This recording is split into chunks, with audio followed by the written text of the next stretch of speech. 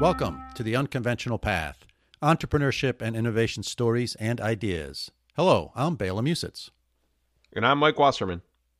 Today, we are excited to be joined by Tracey Bissett. She is the founder of Bissett Financial Fitness, where she works with and helps entrepreneurs understand the financial aspects of their business. This is a really important component of any entrepreneur's plan for success, is having good financial advice. So this is, I think, a great topic to cover and a great interview. But before we begin, Bela, we want to share with our listeners that our podcast is brought to you in part by the law firm of Phillips Lytle, LLP. Now, this is a sponsorship that makes a lot of sense to us. Bela, you know this firm well, don't you? I sure do. I have worked with the key entrepreneurship partners at Phillips Lytle for over 20 years.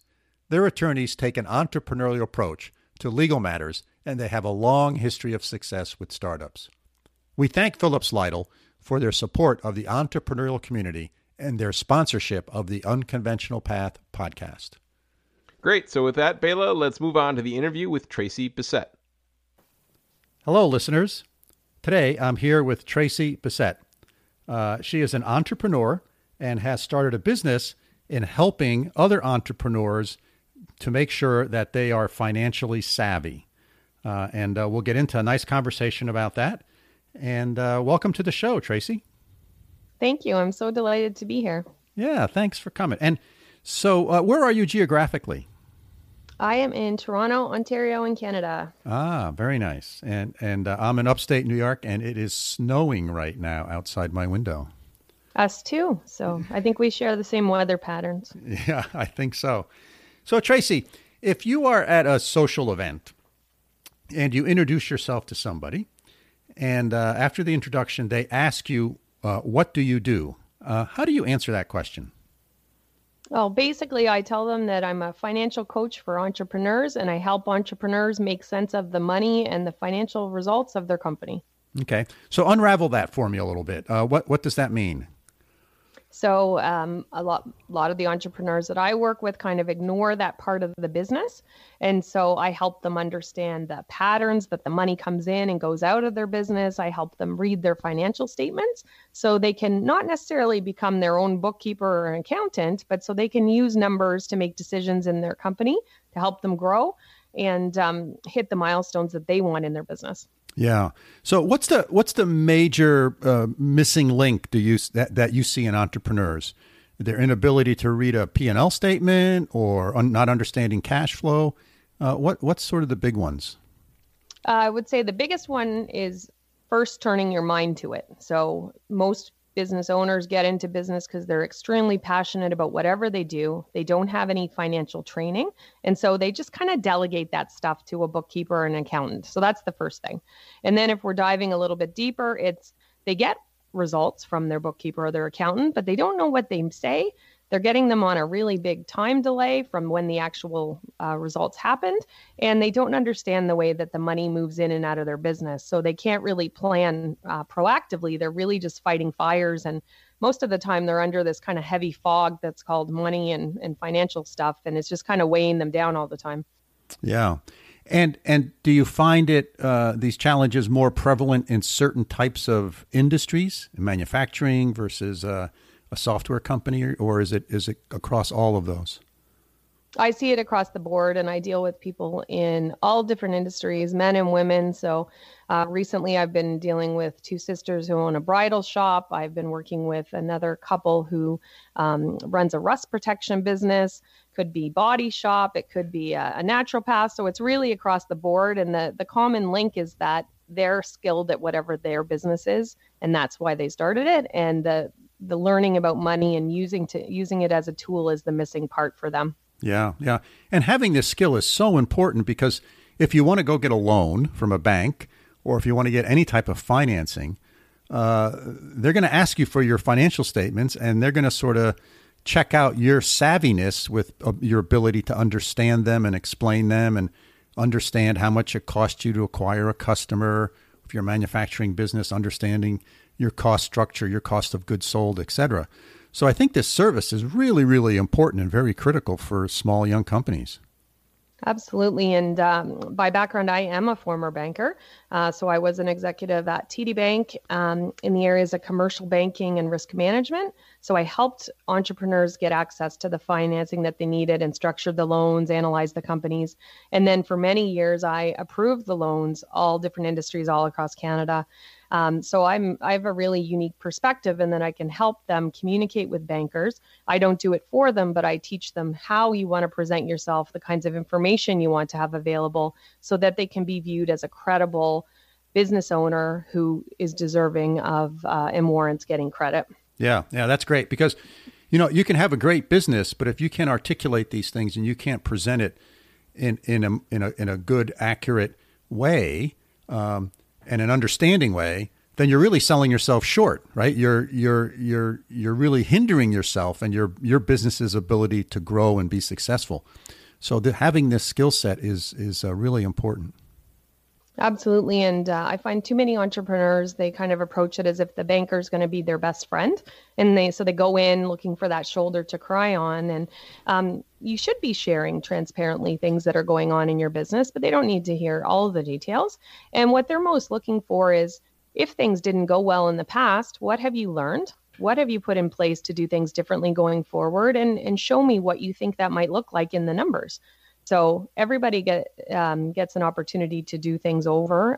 Everything doesn't go well for everyone the first time, but they're looking to see, have you learned and how credible are you in your management capabilities? Yes. So the individuals you work with, you not only help them look out the rear view window to kind of see where they've been, but do you also help them sort of look out into the future and think about pro formas and how to put them together? Absolutely. And one of my most favorite things to talk about is cash flow.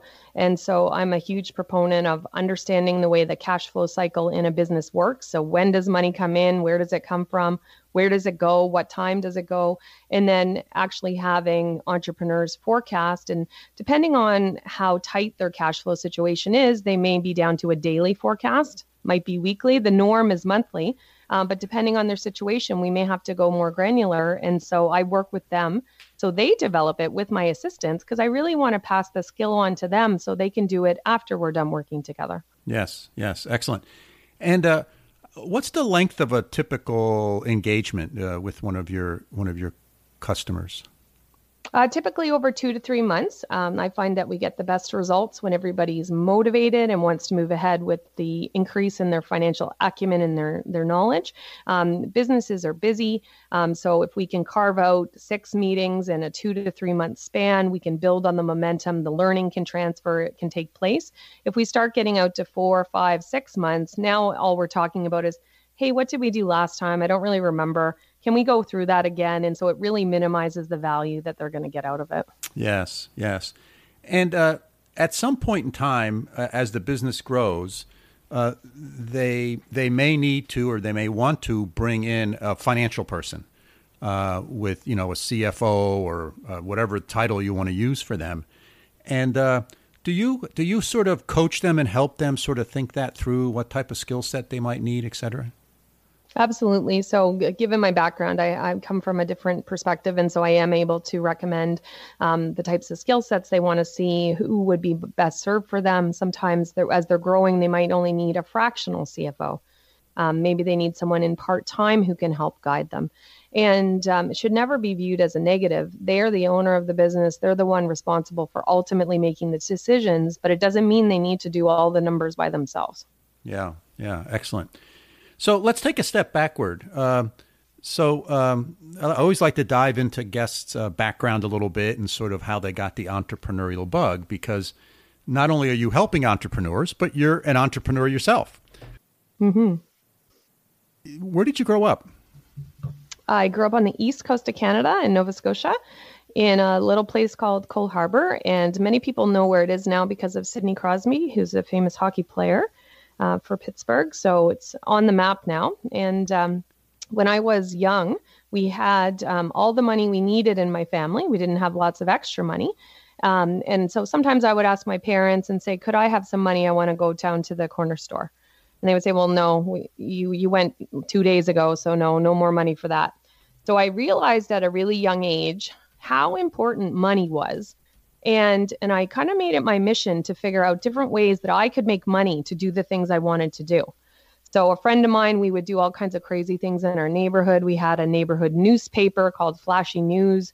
We would get our dads to photocopy it at their office. We would go and get stories from our neighbors, and then we would sell it to them so that I could get those 25-cent increments so I could go to the store.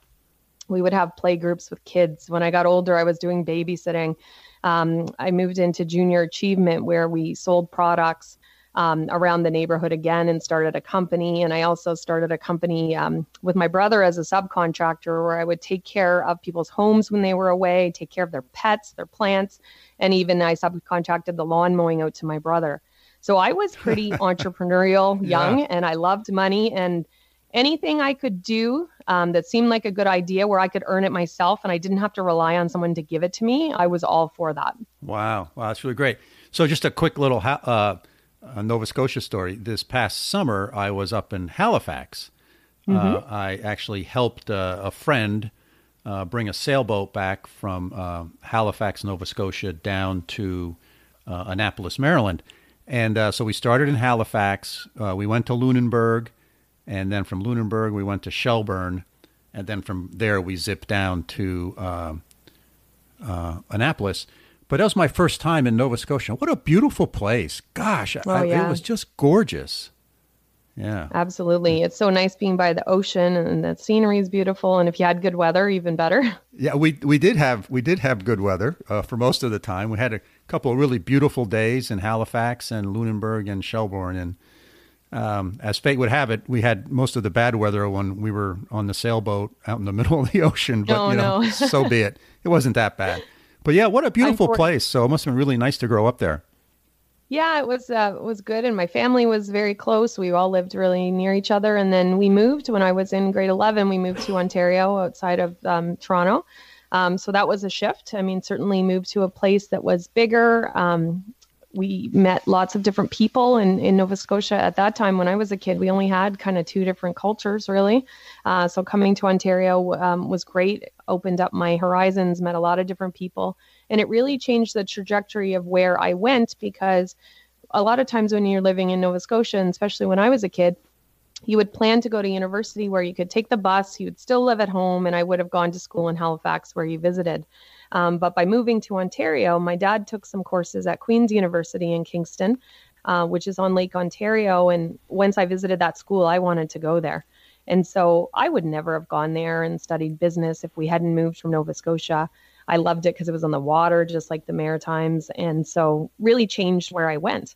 And so now I'm thinking about a career in business. And so what could I do with that? So went on from there to do my MBA, achieved my chartered financial analyst designation, and started working at the bank, at TD Bank, in the commercial lending and then the risk management areas. So kind of dropped the entrepreneurship for a bit, and then spent about 16 years in corporate. Yeah. So when you finished university, was that sort of a conscious decision to go work for a larger firm? Did you think about starting your own business, or were you sort of, I wanted to go work in a bigger business? I wanted to work in a big business because I wanted to see the way things should be done, because I knew that I had this general knowledge, but I didn't have tons of experience. I'd been a waitress all through university. I had summer and part-time jobs in the banking industry, so all that helped me. But I wanted to see really from a strategy standpoint how things really got done. And I was fortunate because I got hired right into commercial banking, so I was working with entrepreneurs. So it's great when you start, they pair you up with the smaller organizations. So you're kind of learning while the customer's learning, and from there moved on to really big deals. And I always thought though, I'll probably just work here for 1 or 2 years and then I'm going to go start a business. And then 1 year turned to 2 to 5 to 16. And so at that point, my role was eliminated. They were doing a massive restructuring around the world. And I received a really fair compensation severance. So I actually took the time, instead of just quickly going back into the job market, to think, I've got quite a few years to work. What is it that I could do that kind of combines all the things that I like to do? So I've always been passionate about helping youth learn about money. I've loved being an entrepreneur. I loved working and supporting entrepreneurs. I've got all this financial knowledge. So let's see what I can put together. And that's how Bissett Financial started. Yeah, excellent. As you were telling that story, it got me to thinking about, there's two big events that happened in your life that you were sort of not in control of. Number one, moving away from Nova Scotia, and then the second one of the downsizing at TD Bank. And in both of those, they drastically changed your life, and you were able to take that and turn it into a positive thing for yourself. So I just wondered if you had any thoughts about that, right? So it's this sort of real change, and you embraced it and you moved forward with it, right? A lot of other people sometimes do not behave that way. And I think that's one of the characteristics of entrepreneurs, right? They take the hand that's dealt to them and they figure out, okay, what can I do to keep moving the ball forward, to keep moving the ball down the field, so that this turns out to be something positive and good. Absolutely. And I generally do have a positive outlook. I mean, certainly in the throes of it, maybe it wasn't always positive, but certainly when I started my business, I really thought, what am I good at? What can I do? What can I bring to the market that's of value? Because that's how you get paid. And you need to pivot at times. And so am I doing exactly how I started out? Probably not. But I knew at the bank I was good at creating courses and conveying financial concepts to people to help them learn. And so I knew that I could do that. So one of the first things I did was actually get a teaching job. So I teach part-time at Centennial College in a financial services program. So I get to spend all this time with one of my audiences, which is young adults, and I help make money make sense for them. Then I got on a consulting roster for the Business Development Bank of Canada. And so I deliver financial education programs directly to their entrepreneurs as one of my referral sources. And so all the pieces started coming together slowly. And because I had a good severance, I could take my time and build it a little bit more purposely versus maybe somebody who would have had a nagging financial need that they needed to solve faster. I also very privileged to be able to go back to TD Bank and do consulting work, which helps feed my podcast and some of the other passion projects that I want to get out into the world, because everything takes money. Yeah, boy, it sure does. So describe that sort of first 6 months of, okay, I decide to launch this business. What was that experience like? It's very humbling, I must say. So I came from an environment where I was an expert at two or three things, and I was an authority. When I left the bank, I was an executive. Now, all of a sudden, I have to wear 20 hats, and I only know things about one of them. So how do I make a website? How do I even get an email address with my company in it? Now I've got to incorporate my company. All these different things coming at me that I know are doable, but I just don't know how. And so the best thing I did was surround myself with people who did know how. So it was very important for me to find a community and different support networks with different people who knew things that I did not. Because all my friends are still back in corporate and they're like, oh, have fun with that, making a business thing. And I needed to find people who could support me. And I learned very quickly, what should I do and what should I just defer and delegate to others, because I didn't have the time and certainly didn't have the bandwidth to learn every single thing. Yeah. So is there a pretty strong entrepreneurial community up there in Toronto? Absolutely. So there's general entrepreneur groups. I've just over the last 6 months been a part of Business Networking International, so a BNI group where it's a referral system you're passing between members. There are tons of different women's groups to support women entrepreneurs. The government is highly involved in putting out programs to support women and entrepreneurs in general. And so I think it's a pretty entrepreneurial country. Yeah. Oh, that's great. And was there a point in time where you start getting confident to say, hey, this thing's really going to work? Yeah, I would say it took a little bit of time for things to take traction because I was starting up these things at different time periods. So when they all started coming together, it was really great. And then I started being too busy. So at that point, then I realized I need to be very clear on what it is that I'm going to do and where I'm going to spend my time. And while I can do a lot of things, I need to really focus on where is the best value, who can I help the most, what will I enjoy the most, And it's not that it's necessarily the most financially compensating, but it's where am I going to have the most enjoyment since I'm choosing to spend my time on this. And so sometimes now I say no to people if they're wanting me to do things that are just outside the range of what I normally do. Yeah, that's really insightful. Lots of times when entrepreneurs are starting businesses, they say yes to everything. And sometimes that's important because, you got to pay bills. But as things grow, zooming in and focusing in on what you are really good at and what you really want to do that brings you satisfaction is important. And it's good to have that ability to do that, to say, my business is going to be just so big. I don't want to grow it really big. I don't want to have 15, 20 people working in this organization. I want it to be small. So then you can start being selective about what you do. And it does give you that ability. And I think one of the lessons learned by entrepreneurs is that skill to do that, the skill to say no. That's something I do not do, or that's something I no longer do. Was that an adjustment for you as well? Absolutely. I like to make people happy. I like to solve their problems. And when I have the skills to do it, I feel almost compelled. So the way that I got around that was to find people in my network who would do the things that I didn't want to do. So I could say, it's not for me right now. This isn't exactly where in the space I'm playing, but I have somebody great that I can refer you to so that I know that the person would be still well taken care of and I wouldn't feel bad about that. Yeah, that's a great suggestion. That is really good. I don't think I've heard anyone say that before, but it's sort of, I don't do that anymore, but here is a person that can help you. So you're still assisting that person and you're giving them to someone that you have confidence in, so they're going to end up happy as well. So that's a great suggestion. Yeah, I get asked a lot to do financial plans, and I'm not a financial planner. I do have the skill set to do it, but that's not where I play. So I'm purely focused around education and helping for business planning. So I've got a great roster of planners that I know well that I refer to, and I know that the clients will be well taken care of. Yes. So how long have your business been around now? Since 2016. Okay. And so what are your big challenges now?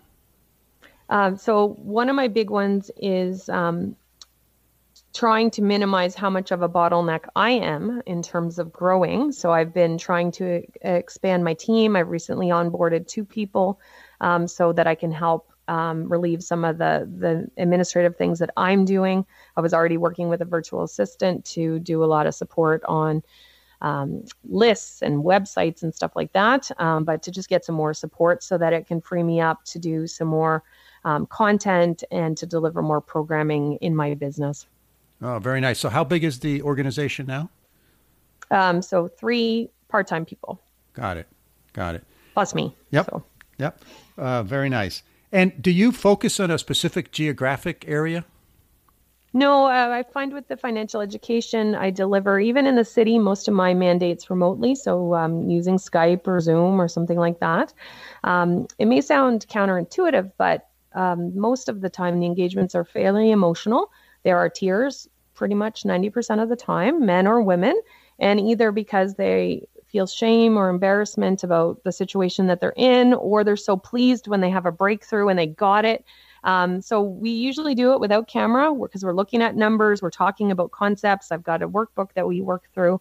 So it works very well because people get to be in their private space, safe space where we can have these vulnerable conversations because it is about the numbers, but a lot of it comes down to even coaching around talking with suppliers or other people that they need in their business. So a lot of times, and I'm sure you've heard this, a customer has delivered a service to someone else or a company, and that company doesn't pay them. So when the company gets on the phone, hey, please do me a favor. I can't make my payroll this week. I need you to pay your bill. And that's not really the conversation. The problem is that that person hasn't lived up to their agreement with you. You need to just find out when are they going to pay you. And all your management insecurities about not being able to make payroll, that's none of their concern. And so we talk about a lot of things like that and how maybe to phrase things because entrepreneurs are insecure. And so we want to make sure we're showing the right things at the right time, being vulnerable with the right people, and not inserting our issues into situations that aren't actually about that. Right, right. Yeah, as a matter of, it's interesting you say that, because if a company that I do business with called me up and says, hey, pay your bill, because if you don't, I'm not going to be able to make payroll, I'm going to start wondering about whether I want to keep doing business with them, because they sound like they're on the brink of going out of business. I know. Right. So being careful what you communicate and how you communicate it. And oftentimes we communicate things sort of inadvertently that reflect on our business, and sometimes in a maybe not nice way. So that's really good advice. Excellent. Yeah, so they're very the personal, the one-on-one engagements, and so the more somebody wants to share with me, the more I can help them. I have the ability to alter the teaching depending on their education level, the terms they're familiar with, and I can explain things a whole bunch of different ways. Yeah. So do you have sort of a curriculum that you follow, or is this pretty much customized for every client? No, generally the mandates follow kind of an initial get to know you. There's a little bit of a questionnaire around the practices from a financial standpoint in the business. From there, I do an assessment of the business's financial performance and compare kind of year over year, how were they doing, and then to external benchmarks. So we can see from somebody's objective lens, how do they look? Which helps them get into the frame of mind of a lender if somebody's looking at giving them money. And from there, we build out the cash flow forecast. We're going to build out a financial dashboard. So just like in your car where you've got the tire pressure, the oil, the gas, we're going to put some financial metrics that are important for your business there. And then we're going to do deep dive on break even and then costing and pricing. Generally, in my experience, the clients that I've worked with across products and services, they're not charging enough. And so that trickles down to they're not very profitable and they are not getting paid personally. Yeah. So that's a big challenge. Do you help them with pricing? Do you give them some tools on how to do that? Yeah, certainly suggestions. So, I mean, you first need to know how much it's going to cost you to deliver something is the starting point. And then you need to do some research out in the market to see what will the market bear. And you need to have confidence in your abilities if you're going to be charging more than what is standard. And there may be a very good reason why you should be charging more. If you deliver something of greater value, then you need to be able to stand behind it. So again, it becomes emotional and it's around that confidence piece. Yes. I come across lots of entrepreneurs who decide to compete on price. So they figure, well, my overhead's low. It's just me and one other person. So, I can charge less than the guy next door. And oftentimes that's a mistake, right? Oftentimes you want to sort of have a strategy about this, and this notion of thinking about what the market is, what the value proposition is, and price it for the value you bring, not what it costs you to deliver the service. Absolutely. And the other thing I would say, if nobody's buying, then it can be a signal about something else. Maybe it isn't that valuable, and you might need to make a small pivot to make it valuable to the market. And it's not that your idea was poor, it just needs a little bit of a change. And as entrepreneurs, we have to be willing to do that because the market does evolve, and what people need today may not be what they need tomorrow. Yeah. So, I have interviewed a fair number of folks who have businesses that help other businesses, particularly other small businesses. And so one of the questions I have is how do you make sure you get paid? I typically get paid up front. So okay. That I don't deliver my service first, or on a payment plan where it goes in milestones according to our engagement. And so unless there's a very specific reason and I buy into it, we're going to stop service if there's no payment. Yeah, excellent. So I just think, here again, this is about your business and growing your business, and that's important. So you got to make sure that you continue to grow and you can survive. Otherwise, you can't provide value to anyone. And lots of times when you're working with these young businesses, they are strapped for cash. It's a challenge for them to pay their bills or to meet payroll, et cetera. So having a methodology for that is really sound. That's good. That's good advice. Yeah, the other thing I always tell people is, because women especially, I find that I hear this comment, well, I just want to make a little bit of money. I don't need to make too much money. And so I always encourage people to make as much money as they can, and not because I think people need to be hoarding masses of wealth. But when you make money, there's a whole bunch of flexibility and freedom that comes with it. You can now choose to do some of your services pro bono because you've made money on other clients. You can choose to donate to your community in terms of time or resources. And so there's so many people that you can actually help and you can have a greater impact. So I always encourage everyone to make as much as you can. We're not out to be gouging people and to be charging too much, but the goal should be to be profitable so that you can then choose what you do with your time and your wealth. Right. That's good advice. That's good advice as well. So what do you see in the future for Bissett Financial Services?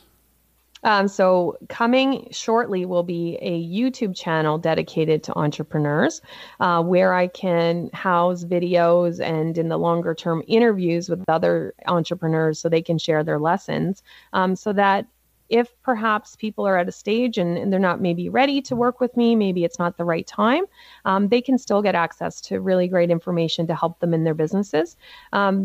My company, Financial Fitness, is all around empowering people to take one step forward in a positive direction each day. And so if you can learn something today that moves your business forward, I want to help make that information available. And so I'm really excited about that. Oh, that sounds real exciting. That sounds like a big challenge, too, when you start making videos about stuff. Talk about, at least for me, not knowing how to do it. that would be a big challenge. Yeah. As we were talking before we started recording, but I'm a fellow podcaster as well, and my podcast is generally geared towards young adults. I do interview entrepreneurs there, too. So that was a huge challenge for me, but I found the right people to help me, and I've got that down. So I'm going to keep doing that. And now foolishly, I believe that I can make the videos come together, and I will find the people who can help me make them look good. But I've got the science down in terms of the research for the way the scripts have got to go with the SEO and all that kind of stuff. Yeah. And I certainly know firsthand from working with so many entrepreneurs over the years what it is that they have questions about. So I've got no shortage of ideas for my videos. Super. So what's your podcast about? It is Young Money with Tracey Bissett, the advice show for young millionaires in the making. And it's really to take the mystery out of money for the 18 to 30-ish age group. And I say people who love them because I have many parents and grandparents who listen, and anybody can learn at any age. So I'm happy for anybody to listen. I generally do a series of solo shows where I share trainings, I have experts on, and then my guests and my listeners tell me they really want to hear from themselves. So I interview a lot of young people as well who share silly things, great things that they've accomplished from a financial standpoint. And it's really to showcase different paths to success. There's going to be no one way for you to be financially successful in life. And so let's just show all the different options so that you can pick and choose the things that would be relevant to you. I'm also a huge music fan, so anytime I can tie an episode into a current artist, I do. So with the Super Bowl, I just had a feature on Jennifer Lopez and Shakira about what we can learn about financial fitness from those ladies. Oh, very nice. That sounds interesting. So we've been going at this now 35 plus minutes, and I want to respect your time. Is there anything that I should have asked you that I haven't, or is there another topic that we should talk about? In terms of advice for entrepreneurs, I would say that it's really important you've got to know your numbers and not to delegate accountability. So you don't need to make the numbers, you don't need to be responsible for the bookkeeping, but you are accountable for the results and using those numbers to make decisions in your business. So if I can implore the entrepreneurs listening, please decide to take that step and take control of that part of your business. And I can guarantee it's going to bring your stress and anxiety down. You can start focusing on what is really the issue, not the theoretical issue that you've made up in your head. You're going to sleep better. You're probably going to make more money. Because when you're actually solving problems, you can make change. But when you've just got your head in the sand or you're ignoring it, it's hard to actually make a change. Oh, excellent. Excellent wrap up for this podcast. So give us the name of your business one more time. Bissett Financial Fitness. And I do have a gift for the listeners who are been tuning in all this time.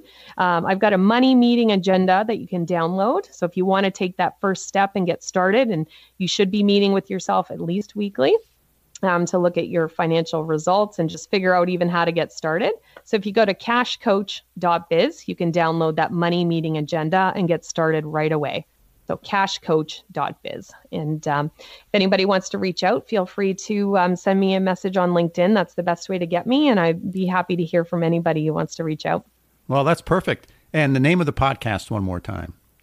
Young Money with Tracey Bissett. And it's everywhere podcasts are available. Yeah, excellent. And I will make sure I put all of these things in the show notes so people will be able to find them there. And thank you very much for being on the show. I really appreciate it. You're a great guest. Thank you so much. It was such a privilege. You betcha. Bye-bye. Bela, lots of interesting nuggets of information in that interview. What are the things that you took away that we think the listeners should really be focusing on? So, I think understanding the financial aspects of your business are really important. And oftentimes that's not your strength as an entrepreneur, as Tracey pointed out. You might be a tech person, you might be a marketing or salesperson, who knows? But finance is not sort of your strength. You need to understand the financial health of your business. And I'm not just talking about, doing the accounting. This is sort of understanding what all those numbers mean, both looking backwards to see where you've been and also being able to look forward to see the direction you're headed in. And I think that's critical for the soundness of your business. It's also critical if you're ever going to think about raising any capital from investors, or if you're thinking about getting a loan from a bank, because they're going to want to see those numbers. And more importantly, they're going to want to hear how you articulate and understand those numbers. So I think this is where the service that she provides is really, really important for entrepreneurs. Agreed. And she said it. It's not like you need to be able to do all of your own accounting, but you need to, as you said, Bela, understand the strategic aspect of the financial aspects of your business. You need to know how to choose and interact with your accountant. And sometimes even when your accountant's not doing the right job for you, know when it's time to switch and get a different accountant. So I really think that this is like you said, a great service for those three really important reasons. And yeah, I just echo with you, the understanding the strategic nature of your business and being able to see, here's my strategy on one hand, and then on the other hand, here are the financial numbers, and seeing how those align or misalign is really critical to communicating with a lot of stakeholders. Especially, we've had a couple of restaurateurs on, and you might be an amazing chef. You might be have the best idea of how to serve customers, a great customer service model. You may be a great brewer, you may be a great baker, whatever it is. But you have to know pricing, you have to know costing, you have to know labor costs, you have to know tax, so that you can calculate that menu and you can calculate the wage rate that you need to pay. So that you're building a sustainable business. And I don't mean environmentally sustainable in this case, I mean financially sustainable business. So this idea of financial sustainability, every industry that you're in has key metrics to understand, has key ways of reporting income, has key ways of calculating taxes, and to know the ins and outs of all the rules is really important. Depreciation, right, Bela? I mean, you and I have both worked with depreciation before, and knowing the depreciation rules, which vary industry by industry, can be really important for the financial health of your business. So yeah, it's cash. Cash is really important. Cash flow is critical. We've talked many times about that. But the finer points of financial statements and of understanding your assets and your liabilities is equally as important in the long run to maintain that sustainability. Yeah, I was just going to say, particularly as you think about building a business that has a limited number of employees, people have to wear different hats. And certainly when you start, you're in this situation. And it can be overwhelming as an entrepreneur or a founder when you're starting, right? There's so many things you have to do. So figure out what you know how to do, figure out what you know really well, get help for the other elements of your business. And you can get that help in many different ways. And education, which is basically what Tracey's providing here, education and consulting is sort of one way of sort of doing that. Yeah, it's this idea of having a fractional CFO, right? A small business can't necessarily afford a full-time CFO, but you can bring somebody on for a few hours a week, even when you're not making revenue. This is a really interesting kind of critical idea. Again, the service that Tracey is providing is really important, and it's something that I think all entrepreneurs should look towards. Especially the time when you really need somebody is when things aren't going well. And the times when you're buckling down and trying to save every penny, it's not the time to skimp on financial help, right? This is a time where you need somebody to give you that expression. Remember, she talked about the tears that happen when you're about to lose your business. We've both been involved with people like that and businesses like that, and it sucks. So getting good professional help as early as possible is really critical. So yeah, I think, this was a great interview to really point out it. Hey, this doesn't have to be all that painful. It doesn't have to be all that expensive. As she mentioned, plan on paying up front, right? But again, if you're doing a good job budgeting and making sure you have enough resources to run a business, include some funds before you raise capital or before you start to make sure you can pay for some support like this. And that's not just means you drop off your receipts at a bookkeeper. I mean, that's important too, but we're talking about a different thing here. Absolutely. Right. This is very different than accounting, right? This is sort of understanding what those numbers mean. Yep. Any other points we want to talk about on this one, Mike? I just want to reflect on something that I think you and I, what she's saying resonates with both you and I, because we've both been in the education business for a long time. But I loved her focus on educating young people on financial literacy. It's something that you and I have kind of dabbled in, but she's really attacked it with a passion. And it's something that I think young people need in the United States because they just don't get enough financial literacy. They're bombarded with so many messages on media about borrowing money and buying things on credit and credit cards and worries about saving for your retirement and things like that. And especially if you're so all young people need this. And especially if you're a young person that's at all interested in being an entrepreneur, echoing that, yeah, it's way easier to learn this stuff when you're 15, 17, 19, 20 than it is when you're 50 or 60. So, listeners, you can check out the podcast she does for young people, and we'll put that in the show notes. But that might be a nice free gift that you can give somebody in that age group, is give them access to that information so they can gain some financial literacy on their own terms and in their own way. That's just something that will last a lifetime. Yeah? Yeah, that's a really good point, Mike. As you were saying that, I was thinking about this notion of how, with ease of being able to get credit, with all these offers that you keep getting for this, that, and the other thing, we have made it very easy in this country to get into financial trouble, right? We have made it really easy for you to take out loans over your head. I mean, look what happened with the mortgage crisis a number of years ago, right? It was basically we were doing mortgages over the value of the residence, and then people got into trouble. They couldn't make the payments and the whole thing collapsed. So because of this ease of being able to get in trouble, understanding the aspects of finance, I think, has risen to even a higher level of importance. And just as personally it's easy to get in trouble, the same thing is true in a business. You can get your business overextended really, really easily. So make sure you have a good literacy when it comes to sort of financial matters. And I think she does a great job at that. And her podcast will be a good thing to listen to. And I think it's just an important element for everyone to know, and even beyond the entrepreneurial community, quite frankly. Yeah. And it's interesting, just some cultural differences as an aside, Bela. Here in Germany, credit card use is much less common. Young people don't have credit cards to the rate that they do in the U.S. Things like mortgages, most people rent here. The majority of people rent, and pushing people to buy houses is not kind of part of the cultural norm or government policy or anything like that. You don't see the car companies pushing kind of long finance, giving college students specials and long-term finance deals and things like that. There's just a very different approach to credit and debt here.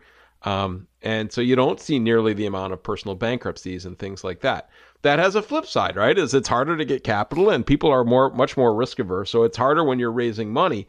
to do a startup, because you can't get a bunch of credit cards and bootstrap them and max them out. Like, I know people who have done this, right? I've done this, right? That just doesn't exist here to nearly the same extent. So no matter where you're from, this idea of financial literacy is important. But I think especially in the U.S., that's in all my traveling, that's been the country that's had kind of the easiest credit and has pushed young people harder into some of these things that maybe aren't the best decisions for them. So yeah. I don't know if that's interesting or not to the listeners, but I thought I'd throw that in there, Bela. Yeah, agreed. So what do you think? Wrap this one up? Let's wrap it up. I think it's a take. So valued listeners, we are thrilled that you joined us in our adventure for this week, and we hope that you found this podcast interesting and thought-provoking. At this point, we want to once again quickly thank Phillips Lytle LLP for sponsoring our podcast. If you need good, solid advice starting, funding, or selling a business, whether you are a single-person startup or working on a 9-figure exit, Bela and I can confidently recommend the attorneys at Phillips Lytle. Hey, Bela, what's the best way for listeners to get in touch with them? So for more information, I suggest you reach out to Rich Honan, who is a Phillips Lytle partner. You can reach him via the telephone at 518-618-1225, or online you can reach him at rhonan@phillipslytle.com. You can always find his contact information in our show notes. Well, thanks for joining us this week. If you have questions about what we discussed today, suggestions about future topics, or some potential guests that you think could be great on the show, get in touch with us. Our email is bela.and.mike@gmail.com. Hey, and if you haven't hit that subscribe button, please do. We have a lot of great guests in the pipeline. So until next week, signing off from upstate New York. Have a great week, Mike. And that's it from over here in Münster, Germany. Bela, have a great week, and listeners, we'll see you soon.